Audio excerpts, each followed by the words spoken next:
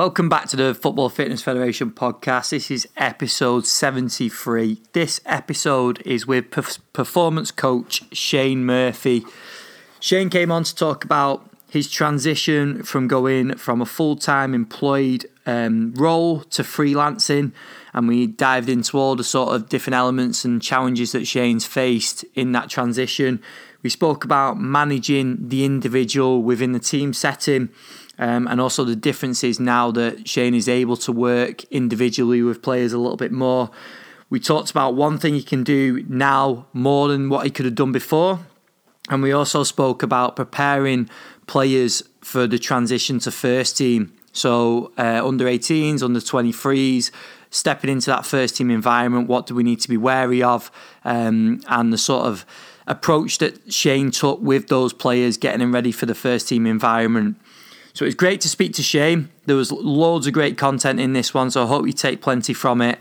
There's loads of interesting discussions around that transition from employed work to freelancing, which I'm sure many people will find really interesting. So that's how we sort of kick off the episode. So listen out for that early on. And I hope you enjoy the episode with Shane. Please do us a huge favour, like I always ask, please share this episode, get it out to as many people as possible. Send it out to friends, family, colleagues, anyone that you think will benefit. And then also an iTunes review if possible. Head over to iTunes, click the 5 stars, leave us a short comment. It'll mean the world to me, and it just helps to improve the popularity of the podcast and just make sure that we can keep good quality guests like Shane and all the other people that we've had on recently coming over the next few weeks. So a big thank you again for listening, and here's the episode with Shane. Welcome back to the Football Fitness Federation podcast. This is episode 73. I'm delighted today to be joined by Shane Murphy. Shane, how are things with you? Good, Ben. Thank you. Thanks for having me on, mate. Appreciate it. Not a problem, mate. It's great to have you on. Do you want to take us straight in? Let's dive straight in, Shane, into where you've been, what you've been up to, and what your current sort of role looks like. Yeah, so I graduated 2010 with a degree in sports science and then a master's 2012, and then kind of working experience. Started off in UK athletics, then moved into Cardiff City, and it was kind of football from then on, really. So Cardiff for a season, pretty much, then on to Blackburn Rovers. Blackburn Rovers for 3 seasons, then Liverpool for a short period, and then Man City more recently. In that time as well, I was with the Welsh national team. They're under 23s, 17s and 19 squads.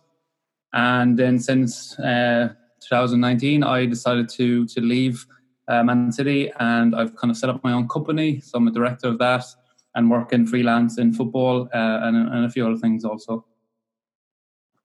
Awesome, mate. So let's dive into that, because I think that'll be really interesting for practitioners on that different approach and the freelance or the self-employed role. So first of all, what was the decision that led to that? What was the reason behind it? Yeah, I think it was a long process, I have to say. We're talking about 18 months at least to maybe 2 years. This sort of idea was in my head for a while, trying to figure out what it looked like. Took me a long time to get there, but I just thought the whole idea of going out on your own, having a bit more autonomy in your work, and a bit more variety, if you like, kind of intrigued me.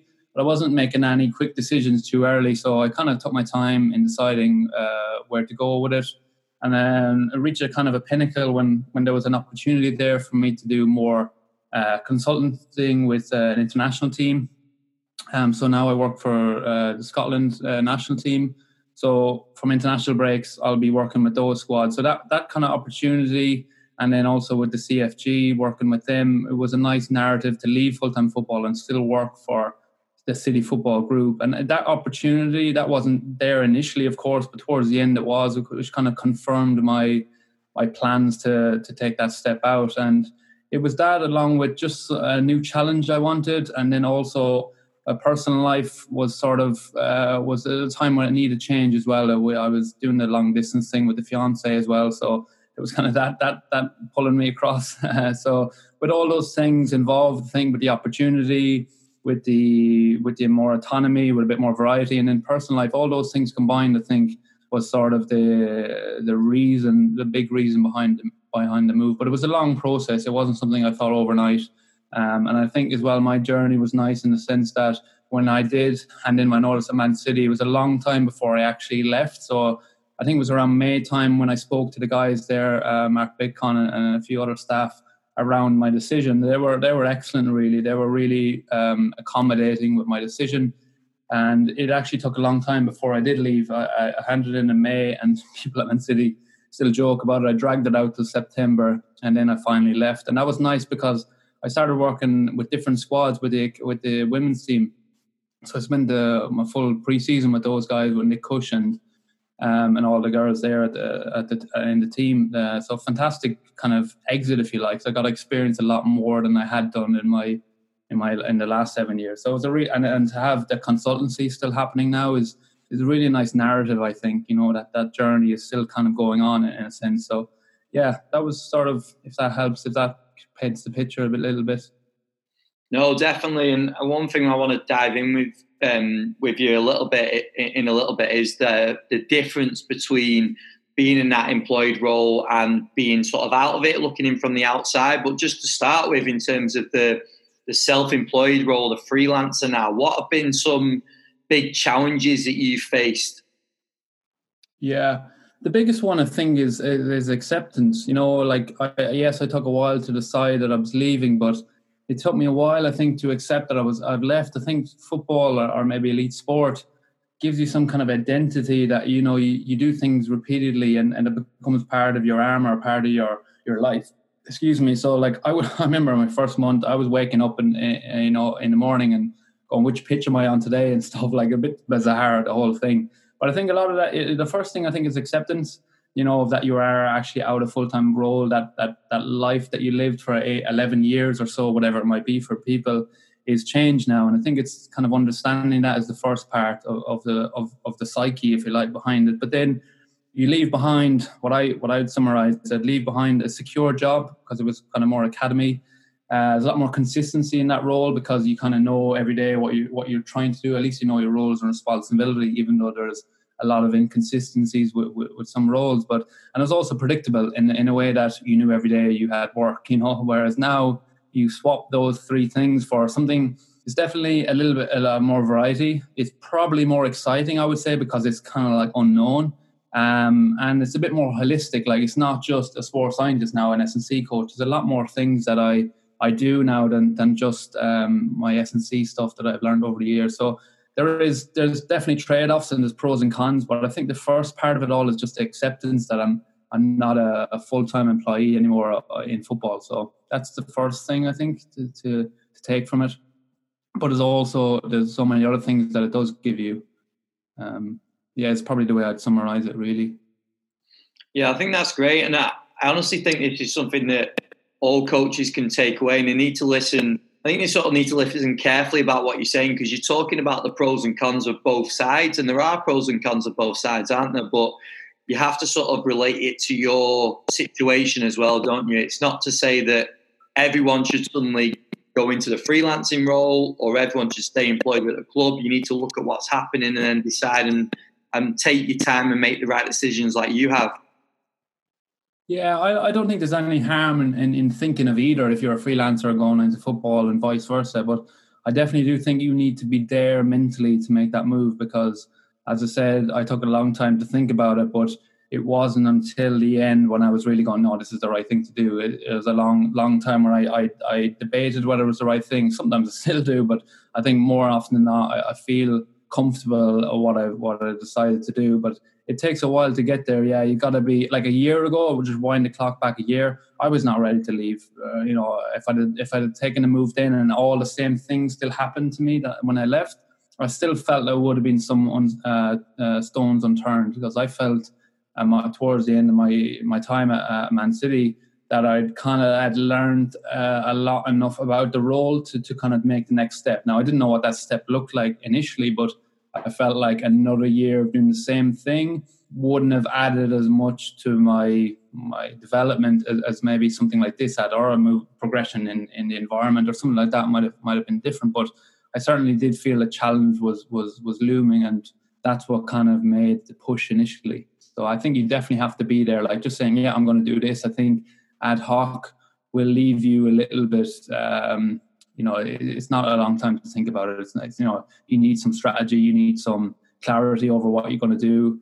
I don't think you should just go, yeah, I'm going to try this now and see what happens. It's not a one where you see how it goes. I don't think you need to have some kind of a strategy when you do it, I think. Yeah, definitely. And I want to take you back now to when you were employed at the club, and we're sort of going to look from two different perspectives. So when you were employed to now. So let's start us off on when you were employed, how you sort of looked at the role of the freelancer from being employed at the club. And then also let's sort of go vice versa as well on how you relate to practitioners in clubs now or work with players now. Yeah. So currently, like I said, I was a consultant for CFG and work with the national team for Scotland. But then, and I'm actually a lecturer for now, Southampton College, which is fantastic. Three things that I was really like looking forward to getting. But the other side of things is I started to work with athletes individually. So I started to see athletes, who are in clubs now outside of that remit. And I certainly was in a position at Man City where I saw it happening. I saw this trend happening where players would seek external advice or external resources on things. And, it really did annoy me at the time. I definitely saw it as a challenge, but I probably didn't accept it enough as a challenge at the time to go, this is really happening. It was more of and I think it still happens, it's more of a brush under the carpet that this isn't really occurring, but it certainly is. It's a trend that's definitely happening. More and more players are doing it, whether they're more open about it or whether they're closed off about it, I'm not sure, but it's definitely happening. And I have a few players that I work with now, and I think the biggest thing for me is that I think there has to be a relationship, one with me and the client, which would be the player, but also the club.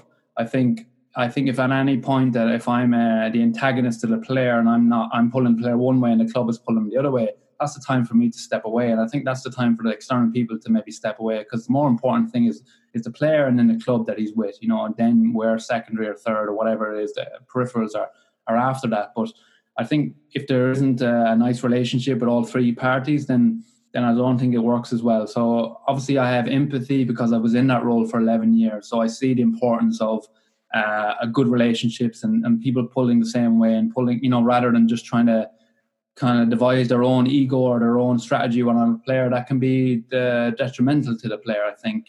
So yeah, having been in it, it's nice to know what it is, the real world of football is like, what these players go through. But now having been out of it, I'm seeing a lot more of the life of a footballer, because the life of the footballer in the football world, in the football scene, is probably 20% of everything. There's another 80% that's happening, and I'm more privy now to that. So I see things from a larger lens now that I've been out of it and been more involved in the player's life, I guess.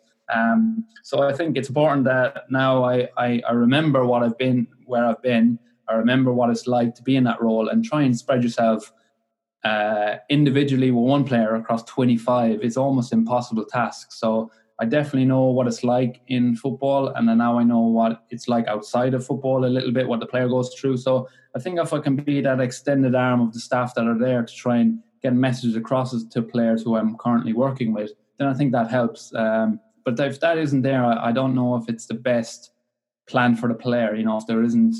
If I don't have empathy or I don't have a relationship with a team, and then I'm trying to do this strategy with a player, I think that's not what I want. I'm looking for a relationship where if a player does want external advice and I am that person, that then I have a relationship with both the player and the staff. But also there's so many other cogs that I was not aware of in a player's life now that I see that I can have an influence in, and actually improve the player's lifestyle outside of his daily routine. I think that's important. That's one of the wins I've had, I guess, from seeing a player outside of that environment. And obviously coaches will listen to that and they might be employed at clubs still. So is this something that what advice would you give basically to them in that role to take that into consideration? Or is that only sort of available to coaches once they do step out? Do you think that's like a time issue and something that you're not necessarily able to tackle as much when you're employed? Yeah, well, I think there's a few things. I think when you're employed in a club, it's all consuming. It's very demanding role. You only see the player when he comes in and when he leaves. It's very hard to kind of manage them outside of there. And we said already, excuse me, how difficult it is for staff to monitor 25 players, or maybe even 30 players, and see what they're doing every day and manage the peripherals inside their work. So their meetings, their deadlines, their whatever else it might be, program design and everything else. So it's very hard for a staff member employed in the club to have an influence outside of here. But I guess that's when you're working outside with a player outside of the environment he's in, then I think you can definitely have better influence. What isn't there at the minute is that link between the practitioner who's full-time at a club and the external guy that player might have.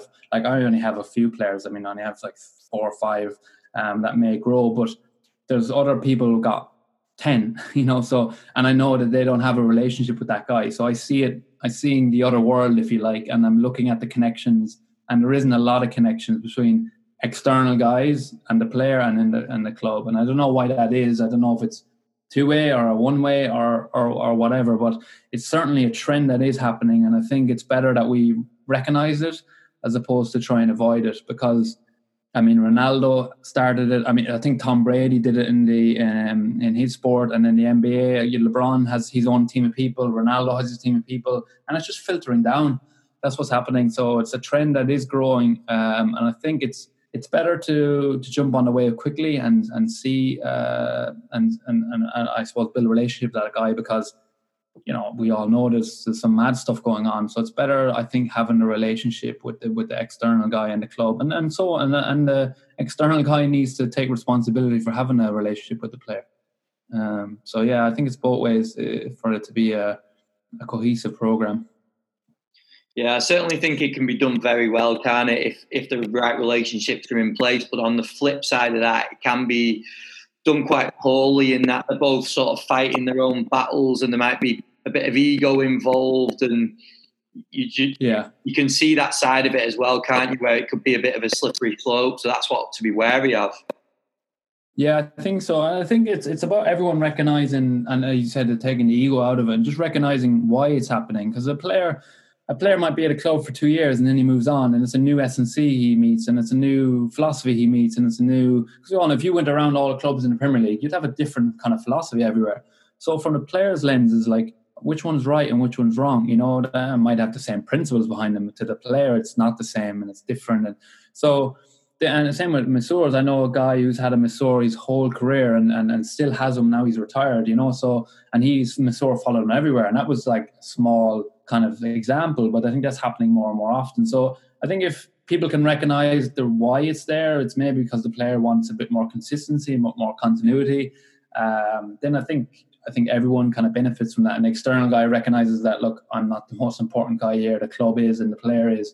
And then the player recognizes that, look, I can't be my own entity. I'm employed by the club. So I think all parties need to understand the why, and I think once that is there, I think it'll be a better relationship. But I think right now it's very early days in it, but it's definitely happening. More than I thought. So, but from being outside now, I see it more often.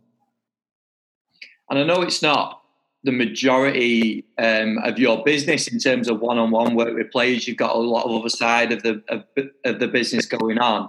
But in terms of your role when you're working with that individual player, how would you sort of summarize it? Yeah. I think I have to know a lot of information first. I need to know exactly what the player does on a day-to-day basis, what's his training status, physically where he's at. There's a lot of things I take into account, and then I guess it's about me finding the gap. Where can I make the biggest difference with the less disruption to his program? Because if I'm just working in silos and isolation, then I could do some damaging work to the player. It's a very sensitive place to be. It's a very you got to recognize a lot of variables, but I think you can have a big impact. I mean, the impact might be lifestyle. The impact might be around his nutrition. The impact might we're not talking just about S&C programs where, we might be talking about movement deficiencies. We might be talking about limitations that he has in his hips or something. There, there's a variety of things that are incumbents. But I guess I'm always trying to consider what am I adding and where is the gap in the program, and then try and fill that gap as opposed to trying to layer up on what he's already. I mean, if he's already got a good S&C program, then I don't need to interfere with that necessarily, But then if he's got a good pre-ab program, I don't need to necessarily interfere there. But if he's poor lifestyle, he sleeps badly, he has coffee at 8 o'clock at night, all these kind of things, then there's an avenue for me to have an effect without being disruptive. So I think that's the kind of thing about it. That's where I look at things. I look at the gap with the least disruption, with obviously the biggest bang. Yeah, definitely. Like you said, it's filling the gap, isn't it? The approach might be different for each player depending on what they need. Yeah, exactly. Yeah. So it's each player and it's each situation and it's each status of they're in. I think off season then becomes a real important time, and I think that's where if you had a good relationship with a club and you have a good setup and you can kind of instill some of the stuff that they think it's imperative a player does, if you can provide that in, say, an off-season camp for a player, which is something that I'll be looking to do in the future, then I think that's a good relationship, and you hand the player back to a club having done X amount of that, and you can quantify and qualify everything that they did. And, I think that's a harmonious relationship that I would like to have with clubs and players. I think if we're all after the same thing, there's no reason for us to have any, conflict, so as long as we put our egos aside and just not try and put in stuff for the sake of putting it in, So yeah, I think it can work. I think we can make the best of the scenarios. And I don't know if it's a good or a good trend or a bad trend, but it's certainly a trend happening. And I think the ones that work with it the best will come. I'm talking about everyone. Will benefit the most from it, I think. So just a quick update on some updates that we've put onto our online community recently.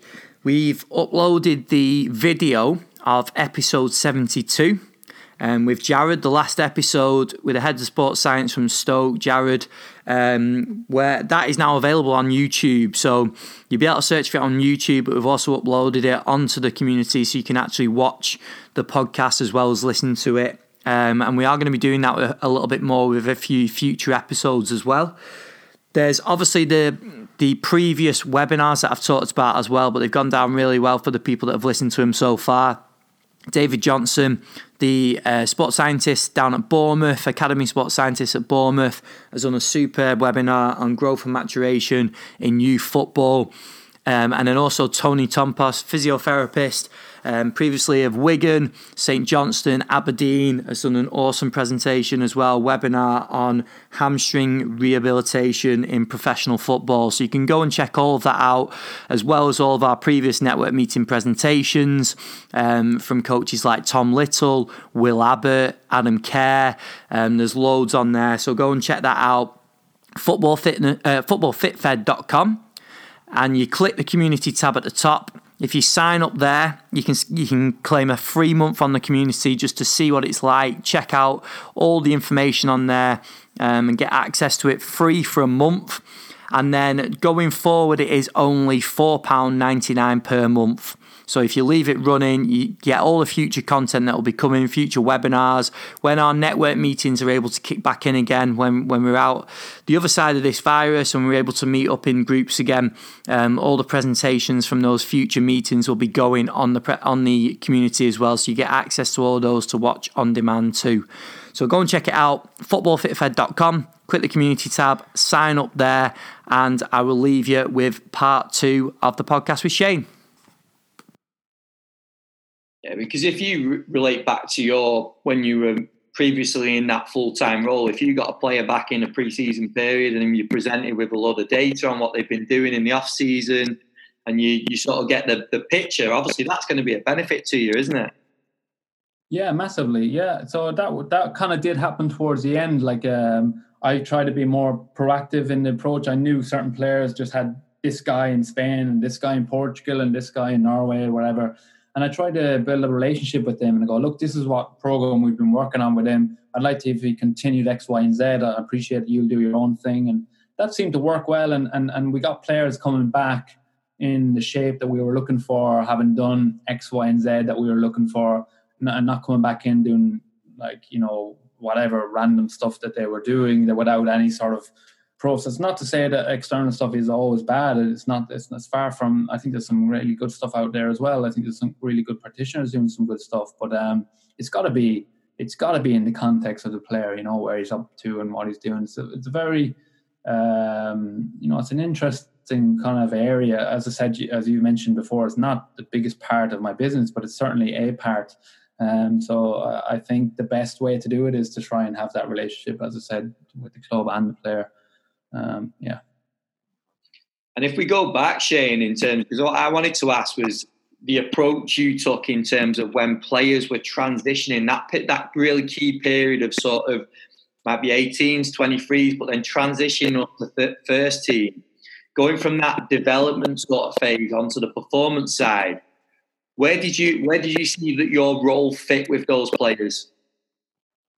Yeah, that's I think that was a really cool part to the role. I think 23s level, anyone who's in that development age at the upper end of it, it's an interesting one. I think what's happened over the last number of years is that transition of sort of academy football or towards the end scholarship year to now making your debut has accelerated. I think that transition period is a lot shorter. I don't know if players are making their debut earlier. I think it's around the same, but maybe some are making it earlier. But what you are finding is that players are now being asked to do more at a younger age.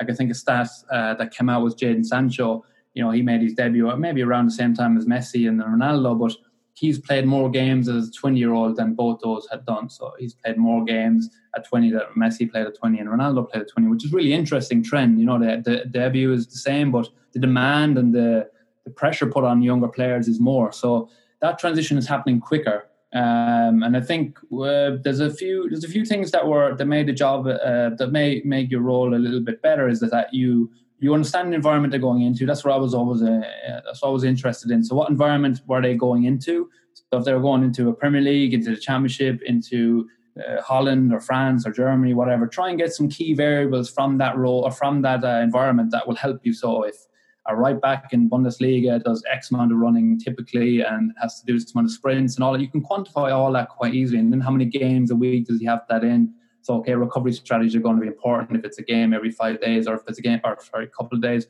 or if it's a game every week, then, less so.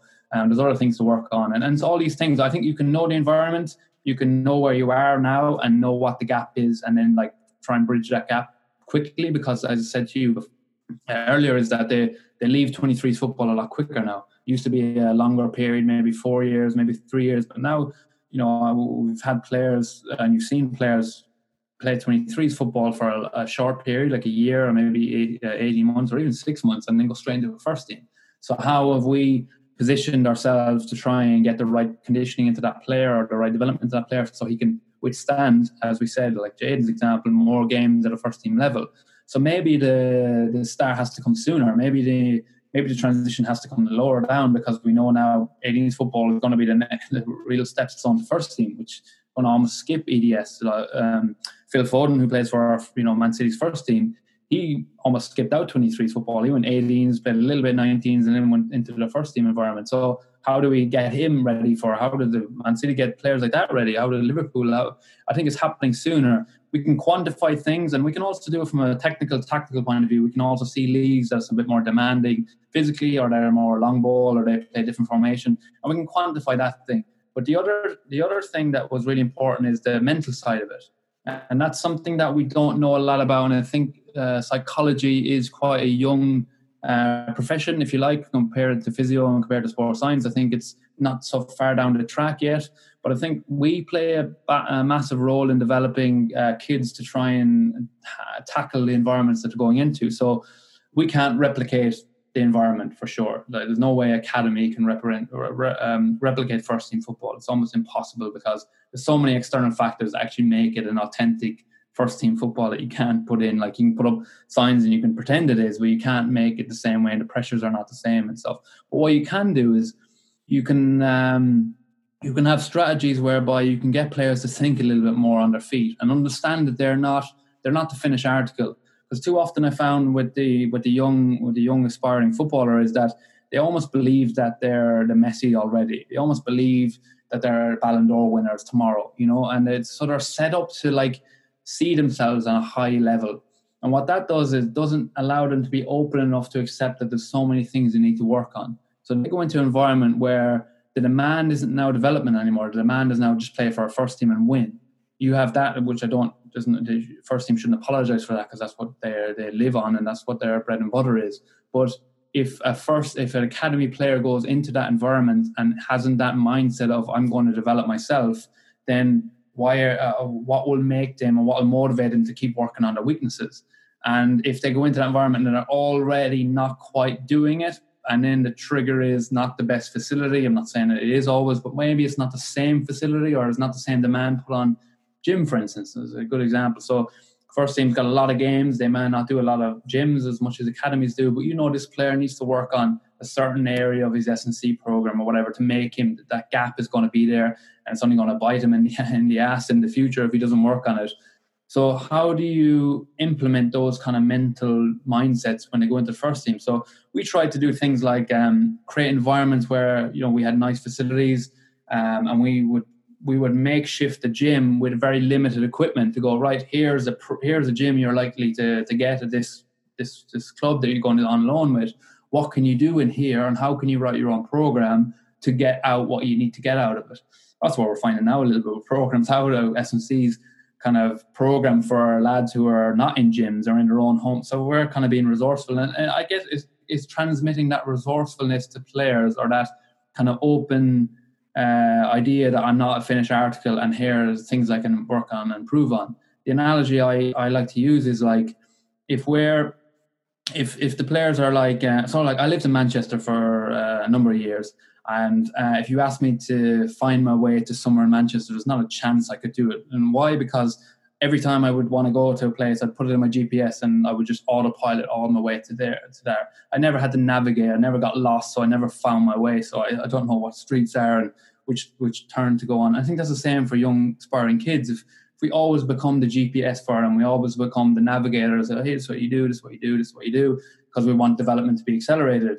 Then we're missing the point that when we remove ourselves from their equation, they don't sometimes have the coping strategies then to think for themselves. Because I'm sure S&C coaches are finding it now. They go, right, can you do? I've often asked the players to do warm up on their own, and bizarre what you find. Like I've worked with you for 4 years. I've never done an exercise with you once. Like doing roly-polies, and where does that come out of? Like they might have watched, I don't know where it came out of. Like random stuff, and they don't have to think for themselves, so they don't make mistakes. So sometimes I think we have to be less of the GPS, less of the navigators, and make them a little bit lost. And we have time in academies to contradict myself a little bit on the time stuff, but we have time to kind of make that journey a little bit more autonomous, as opposed to just telling them everything, what they need to do. And I think that is a big part of it, is that transition to first team football, getting them to think for themselves a bit more.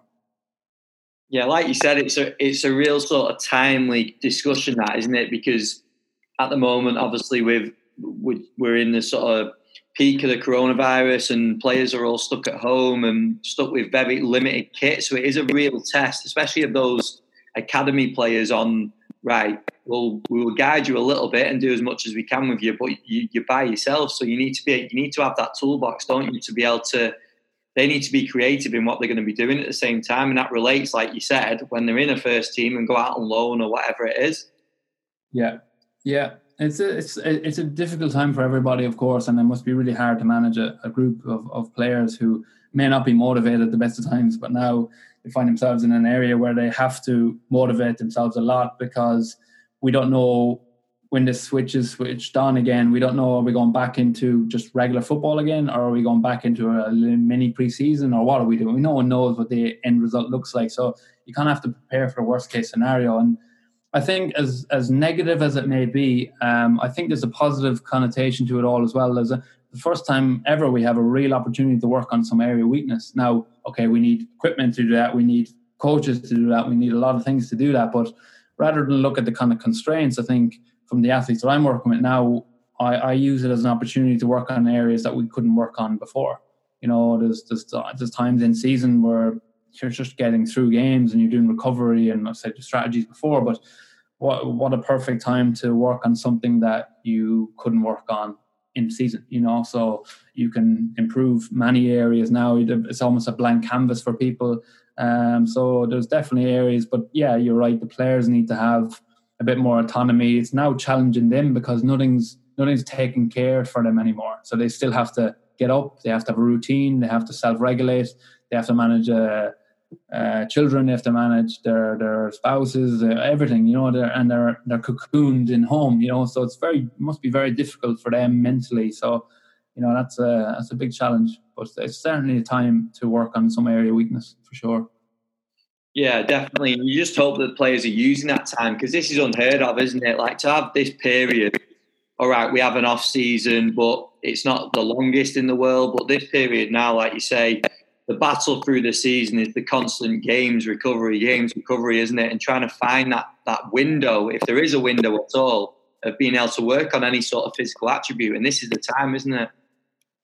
Yeah, it's definitely a time. It's definitely, and for not for 1 second am I saying it's an easy to solve conundrum, but it's definitely an opportunity to do something that maybe you wouldn't have done before. Now, how you strategize that and how you come up with the techniques for that is another thing. But I definitely think probably no better time to work on a weakness. So, and I suppose there's players that would have missed out on this season if the season does kick on again, that were injured and stuff, and then getting them back to so for some people the door is closing, but from others it's opening. But I definitely think that globally, I think it's a time to work on a weakness for sure. There's no better time to do it than now. Yeah, awesome. And I know there's some stuff that you can't touch on yet, Shane. It's possibly something that we can jump back onto a podcast in the future and go into in a bit more detail. But what does the next few weeks, months, possibly up to a year look like for yourself and the business? Yeah, so I'm very fortunate to have, like as mentioned before, that continuation with CFG. So I'm really looking forward to more of that. I was fortunate enough to be with New York City for the last 8 weeks, from January to February. I was with their first team going through pre-season, and that was an amazing experience for me. A very challenging environment, but a very developing environment to work in. The manager is excellent. He's a great guy, Ronnie Dyla. He used to work for Celtic, a really inspiring character, and it was great to be over there with him. I came back and I was in India for 6 days with Des Ryan and Setanta College, just developing a kind of a syllabus for their S&C coaches to develop, because it's an interesting one there in India. Like cricket, I don't know cricket. Like I'm the worst for cricket. I've never really watched a game or anything. So why I was there telling the Indian cricket, the home of cricket almost, to how to do things was a bit funny. But I guess it was more about the principles of S&C, because they have an interesting kind of thing at the minute where S&C is not a protected term over there. It's quite a new field. So you kind of get everyone and anyone being an S&C coach. I was kind of trying to filter out the good ones and filter out the better ones and developing ones, and the ones with open mindset, and the ones who are really kind of struggling, to help everybody really. It wasn't an scapegoat exercise. It was more of trying to evaluate everyone, see where they are, and trying to put them on a development plan. So that was a really exciting thing to do, to help coaches out and to kind of shed some experience that I've learned over the last number of years. So that was kind of a really nice thing to do with Setanta. And then off the back of that, I'm now a lecturer for Setanta College, which is nice. So CFG, the Scotland national team, which is a really exciting thing. Unfortunately, obviously didn't happen with the break. The international break didn't happen because of the virus. But those three things are really sort of the cornerstone of what I'm going to be doing over the next number of months or years, hopefully. But then also, you find yourselves in weird and wacky places. Like I went into a school recently to talk about performance culture within a private school that was once one of the best schools around, but now it's like found its way down the pecking order. So how does the environment change, or what things need to be in place to improve that? And it's kind of like what we're trying to achieve in some of the places I've been, is like, how do we develop performance culture? What are the things we need to change? What are the things we need to develop? What is the mindset? Like little things that make a big difference, that kind of thing. So that was really cool.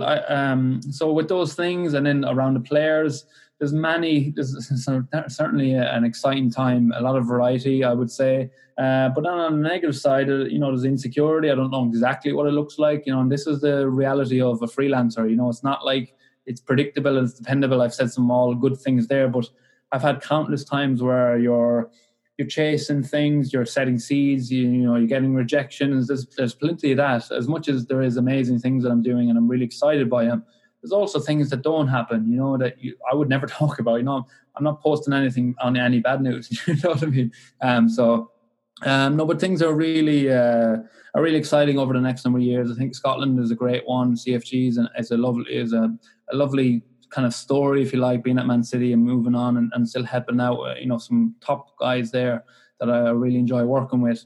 And as I said, St Andrews College is one of these universities that has a faculty of practical experience, and it's not just academic. So that's what really interested me working with those guys. It wasn't just all, not to say anything wrong with academia, but it wasn't all just academics. It's a real there's a real line of practical experience with that. So learning off some really good, Ian Jeffries is there, Liam Hennessy, Des Ryan, just to name a few, and they're great guys to learn off and be part of, I think. So yeah, it's sort of, that's, I don't know if that summarizes your question, but that's the short term, if you like. The long term, who knows right now, maybe we can have another one in the future and I can explain how the dots lined up, but yeah, that's it for now, I think.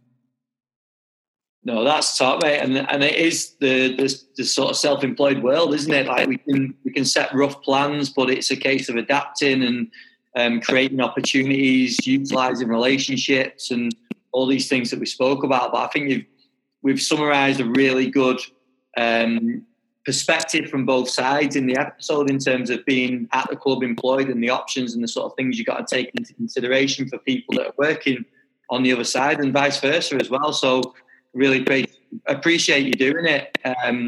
In terms of people contacting you, Shane, is there anywhere in particular, if they've got questions, if they want to reach out, maybe advice on their current situation, is there anywhere they could do that? Yeah. Great time now. Got loads of time on my hands. But no, LinkedIn, Shane Murphy, Instagram. I'm an influencer now. No, I'm definitely not.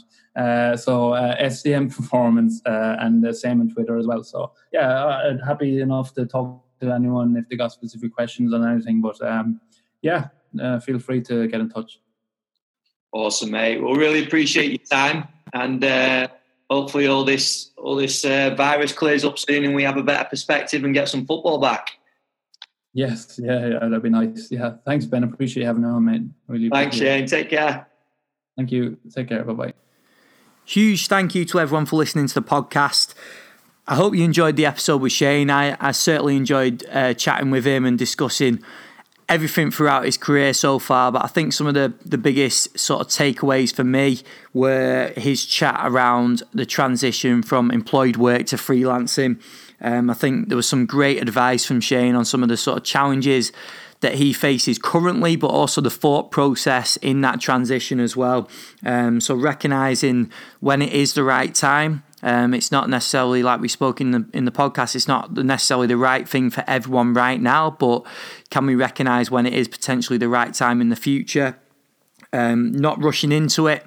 So yeah, I think Shane covered that really well in the fact that it was something that was probably in the back of his mind for a while, but he knew that his role at that time, I think he mentioned in the podcast that he said a year from this point, he wasn't ready for it, and he recognised that fact that he wasn't ready for it, but now things have changed. So it was being very, very self-aware really of the situation. I think that was some great advice for coaches to take on board.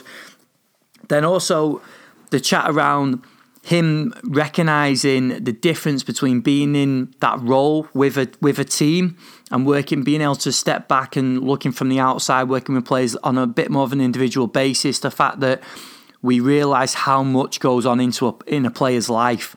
So it's not just training, it's not just football even. There's a lot of other things that go on, and we need to sort of take that into consideration And I thought it was great to chat with him around the comparison of what advice he'd give to himself in that employed role from what he's doing now and vice versa as well. So hopefully many coaches can sort of relate to both sides of that, whether you work in the private sector or whether you are full-time at a club or part-time at a club, but working with a squad of players. I think there were some real key takeaways. And then the other one, which I know Shane said in the episode, he didn't know if it was a bit of a daft analogy, but I thought it was great in terms of the GPS with players.